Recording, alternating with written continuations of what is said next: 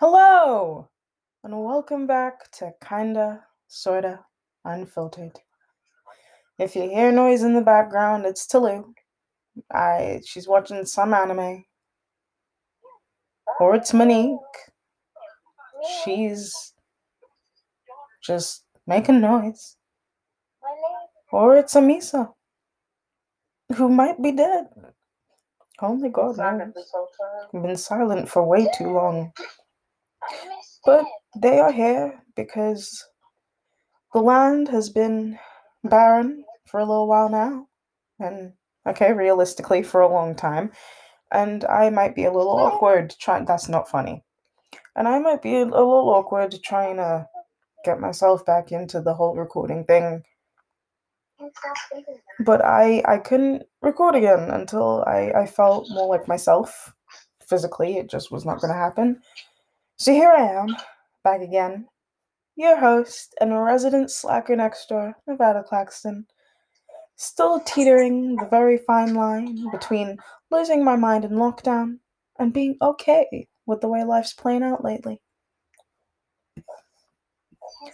For those of you who don't do it, or don't do it alone, writing, editing, designing, the whole shebang, the process of getting an episode out is a lot of work, and for ages I was truthfully just lacking the creativity and the emotional energy to record anything, much more to, as of this moment, edit the episodes I recorded last year, which is bad. I know. But we'll get there. We'll eventually. Hopefully. So I made a deal with myself. Agreed that I would slowly bring myself back into it all, starting with an episode that needs little to no editing. Hopefully. Hopefully, little to no edit. I recorded a version of this earlier, and then I screwed up. So I tried to edit it, and it wouldn't let me. And now it's nearly 1 a.m. and I'm back doing this again. And this wasn't this was not the plan, but we'll make it work. I refuse to re-record this after. So if it never comes out, it never comes out. I refuse. I refuse. I refuse. But here it is. An episode based on the fact that 2021 started off with a little tour from 2020. Like siblings showing each other around at summer camp. And like, what did I expect? Instant change? No. But we were 2 weeks in. 2 weeks in. And it was already like living in some budget VR version of American Horror Story.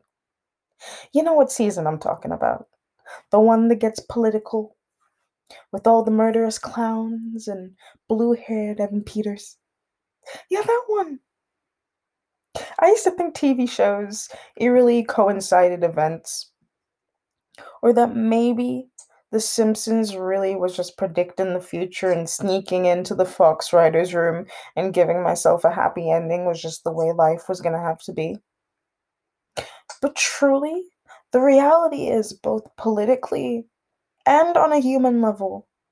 We need to stop asking ourselves if writers can actually predict the future and whether or not we created ourselves a nightmare world beyond parody. Like we're living in a horror movie right now. But that's a rabbit hole for another day. That's just gonna be tackled another day. Because if it's not, I'll cry. I'll cry. I'll cry. You know, recently it's been kind of quiet around here. A little less quiet in my head, but point stands, I don't have much to pick issue with. And it's been like that since the end of last year. It was hectic around November. The highlight was Ariana's birthday. Her present was me learning how to play Never Be Alone and performing it in the living room. And she cried, and it was officially the best thing I'd done in like 4 months. Good old Christmas played out the same way it has every year since I turned 11. Like there was nothing different. Same old, literally the same old. I spent Boxing Day alone though, which was actually new. I don't think I've ever really spent a Boxing Day alone in my room before.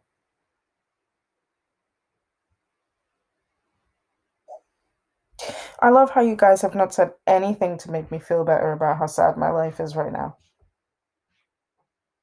Nothing. Not a peep. You guys are just gonna sit here in silence. Are you not talking to your viewers? Yeah, but I thought you'd chime in. I thought you'd interrupt me, no? Okay. New Year's Eve into January 1st was super good though. You know, and until it felt a little off.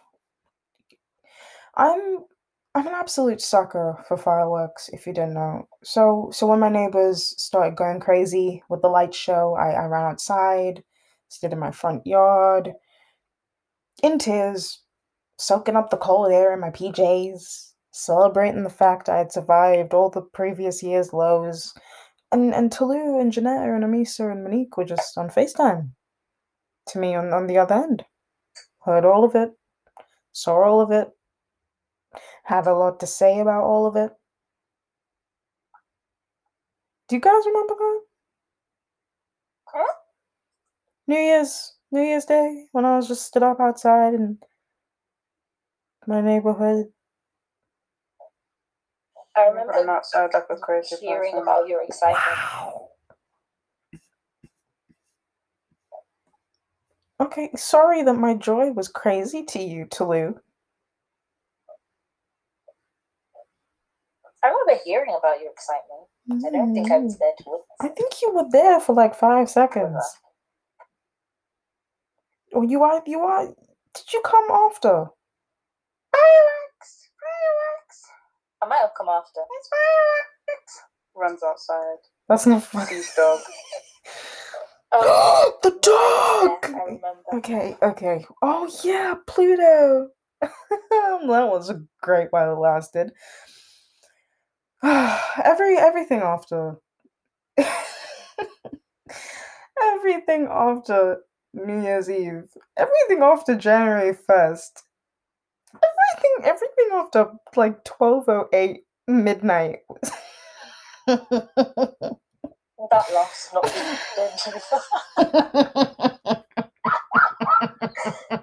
That's not cute. That laugh. Everything after She's cutting it out, right? Everything off. She is, because it's not cute.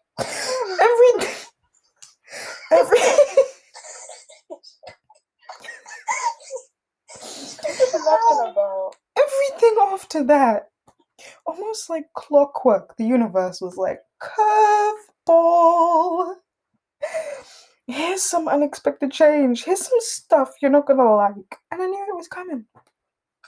I knew it was coming. I could feel it during my New Year's moment. I could feel it for weeks before, and I did nothing. I did nothing about it. Complete transparency. I think I'm burnt out. You think? Shut up. It's February 9th. What do you mean burnt out? And for the first time ever, I don't think it's been caused solely by working all the time.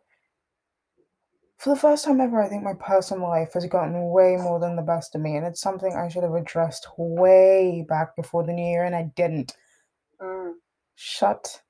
Tulu? Oh my god, we're gonna fight. I ignored it. She wanted interaction. I ignored it like I do with most things, and it became a problem. When I was trying to write the podcast script for the December 4th episode that I never recorded, I wrote about being exhausted, about not including any guests and needing a moment alone. Ironically, in my own Simpsons writers' room moment, I quote unquote predicted my own brief period of losing my cool. Yeah, let's call it that. The episode titled Take It or Leave It was supposed to be my way of openly saying that I had been giving a lot more than I felt like I was receiving at that point in time. Oh, And when I had to give some of what was going out unconditionally to others, to myself, the feedback I was receiving was not only loudly vocal and unwarranted, but there was unsatisfaction with how much I was giving and that it wasn't enough and that my reasoning wasn't valid because the pandemic and life itself weren't really an excuse to just disappear or to need time or to really just be worse off than I was, pre coronavirus. And in my moment of pure frustration, nothing felt more honest than saying, "This is all I've got. Deal with it. Or please leave." And at the time, I kind of felt like everyone assumed since I was taking a year off and lacked the school workload, Monique stopped moving. I should have been more equipped to deal with life and problems, but also have nothing to complain about because I lacked essays and lectures and classes and therefore no responsibilities. And someone even remarked that I was as free as a bird at some point. And honestly, I am. If that bird is caged and a little sleep deprived and low key flying into the wall every 2 hours, yeah, yeah, yeah, as free as a bird, it's a given that I don't have it as tough. I don't have to teach myself my degree or move accommodation 48 times or make new friends in a pandemic or try not to kill myself over a late submission. But it's still an overwhelming time. And that's why after 2 weeks of university I left. I should have taken the year to begin with because I was dying towards the end of sixth form. Like 75% of you saw those cafeteria meltdowns. It was not cute. I needed a break, and I pushed myself to go only to be miserable and leave, which I know is a privilege in itself because not everyone had the chance to do the same thing. But I think many times everyone forgets why I needed this time and how crucial it is to me to get this time so I can actually get back outside when things settle and I feel like that's totally been forgotten over the last quarter of the year, which it is fine because like everyone has their own stuff going on. But in my moment, I thought about a friend who instead of disappearing in lockdown number 3207 disappeared in the first. She dipped unexpectedly to deal with her own stuff. Didn't say or explain, just did what she needed and I reflected on the fallout, the way in which we all acted about it, completely forgetting that she was in pain because we could only feel ours and because we only talked about ours. And I apologized to her, not only for not being there in the way I could have and should have, but for also not asking more questions, for not bombarding her with love the way I used to. Sometimes I am the toxic one, and I'm learning to accept that. Take it a day at a time, apologize for my mistakes and not my feelings. In recent weeks, I've discovered that boundaries and not tolerating certain behaviors are the quickest methods to losing friends in 10 days. I've also learned that not being taken seriously when you set them the first time can cause you to lash out, and then all you can do is accept letting those relationships go. A lot of times when you cut someone off, they assume there's jealousy, animosity, or hate. But sometimes it's truly just indifference. Sometimes it's just too much of a contrast in mindset and values. Sometimes the other person's energy is draining. And actually, sometimes a person is just plain old mean and there's no reason to have them around. Sometimes someone leaving a group chat or taking a break has nothing to do with you. Sometimes there's a lot more going on than that you don't know about. And honestly, as hard as it is to remember, we've got to remind ourselves that we aren't the main character in other people's lives. Right, so we're going off on a tangent. I I Like, can it's just I can lower you down. I'm lowering you down. I I I can argue with you today and leave a group chat tomorrow. And believe it or not, it has nothing to do with you. This is what we're doing now. So this is what we're doing now. Currently, I'm resurfacing after my disappearing act. I kind of did drop everything and vanish on most people, and I have got a lot of things to catch up on, but I can't be too hard on myself about it. I underestimated how constant human interaction would affect me. I'm a human being, a highly empathetic. Why can I suddenly not say the what? I'm a human being, a highly empathetic person at that. And taking on the emotions of others, even if I don't intend to, in addition to juggling my own stuff, that can be really hard, especially because I never really learned to say no. To put my foot down and not be pressured into projects and outings and socialization because whether I want to admit it or not, I hate when other people control the narrative.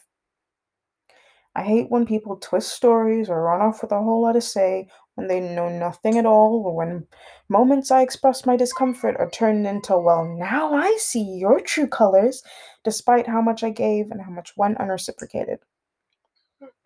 When things go wrong, you immediately get blamed for all the bad and never for an ounce of good. And again, that is a rabbit hole for another day. That being said, one of my biggest fears is being compared to the people I've tried my hardest not to be like. I have an undying refusal to live in the shadow of characteristics I've fought tooth and nail to distance myself from. To be the complete opposite of the person people have made jokes about, the person people have no true expectations for. Only to realize halfway through, in my very own starring role of this Greta Gerwig film, that I cannot spend the rest of my life criticizing and fighting and alienating parts of myself in the name of being everything that isn't me. These very traits that I wear now on my sleeve, so many parts of me, the aspects I'm proud of, but mostly the ones I'm incredibly insecure about, have knowingly been used as the butt of jokes by people closest to me at no expense of theirs. And in my reflection period of hiding away, in the time I took to build myself up and lay the foundation from scratch, I realized that asserting and defining myself didn't have to be in complete opposition or come at the cost of the details I love the most. Didn't have to come at the cost of alienating a side of myself. I am Aaliyah. I am Nevada. I am one or the other and both at the same time, and sometimes I'm neither. And I'm just a kid in her room would rather watch New Girl and find comfort in just Nick Winston Schmidt and Cece all day than exist on the outside world, and that's okay. Sometimes I'm tough, sometimes I'm not. Sometimes I'm full of life and I can get everything done, and I push myself too hard, and some days I can't get out of bed, and I've got to take my 3 designated you'll get back up soon lazy days. Sometimes I'm 9 again and I believe in philosophy and stoicism, and I spend my moments taking quiet time and reading, and meditating, and sometimes I want to burn the whole world to the ground, and positivity isn't an immediate option. Some days I hate myself with a burning passion, and other times I swear I could surpass the hottest being on earth, and then I go back to hating myself 2 days later. I can be more than one thing at once. I can swear by spirituality and still believe in God. I can speak Spanish, code switch on ya, and still relearn Sanskrit. I can and I will, and if you've got an issue with that, please direct all complaints to P.O. Box 823, or in other words, the trash can in my kitchen.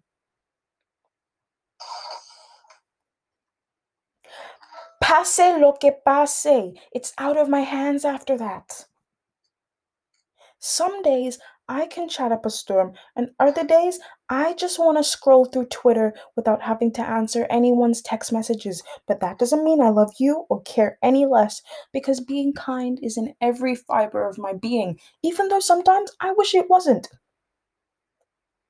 My inadequacies, my flaws, and differences aren't a liability. I do not have to overcome myself or them to fit someone else's mold. If I'm gonna impress, if someone's gonna love me, I don't want them falling for a person that wasn't even me to begin with. So bear with me, because I'm learning to apologize for the offense things can cause and not for my very valid emotions. But I really love me right now. This level of acceptance is me being realistic about my limitations, about not expanding my energy and chasing people and things that aren't and can't be. It's me saying take it or leave it, and in whichever you decide, I'm okay enough that I'll still be okay. You can be mad about it. I might wake up tomorrow and hate myself. We all know that's a very realistic possibility. But I'm late blooming. Slow do it all as usual, but always getting there. Still a mess. Always gonna threaten to show up naked if no one sends me a memo on how to dress. But healing. And treating myself the way I would a little kid in the kindest, most loving way possible, so I can do the same for others around me. So, to conclude this wonderfully discombobulated first episode back, I hope everyone's doing okay. That you drank water today and took a moment to be on your own, a second for peace, and if you haven't, go light a candle, play guitar, eat some pizza, make yourself happy. Listen to the music from the episode playlist. Dance around for 22 minutes. 20 minutes of not taking life too seriously, and most importantly, go tell someone you love them. Even if you just have to look at yourself in the mirror and say it. Now, if you'll excuse me, I have 3 annoying little gremlins on the other end of my phone, and maybe at this weird time we might watch Malcolm and Marie, or that anime Tolu hasn't turned off in like 3 weeks. And if no one's told you today, you're loved and you deserve to be here and things will get better, but nothing's ever perfect. So it's okay to scream. You know, like kids do in the grocery store? Let's be realistic. A 5-year-old in the grocery store throwing a tantrum, they have nothing to throw a okay, they do. But at the same time, they don't. Okay? They're screaming, but I should be screaming. We should be screaming. Why are they screaming? It is me who should be screaming in the grocery store. Why does that make me want to cry?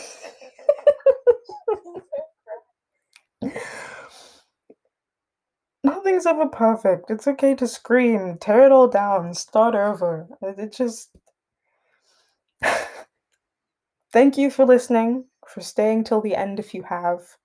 It means the world to me. I love you all a million times over, and I hope you'll join me next week. Or should I say in a couple of days, because I'm catching up on every episode I've missed. This is Nev, signing out. Do you guys have anything to say? And bye. Bye. I'm Monique. That was Monique.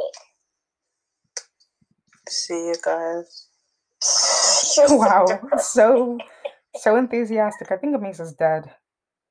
Well, that's us. Peace out. Hasta luego.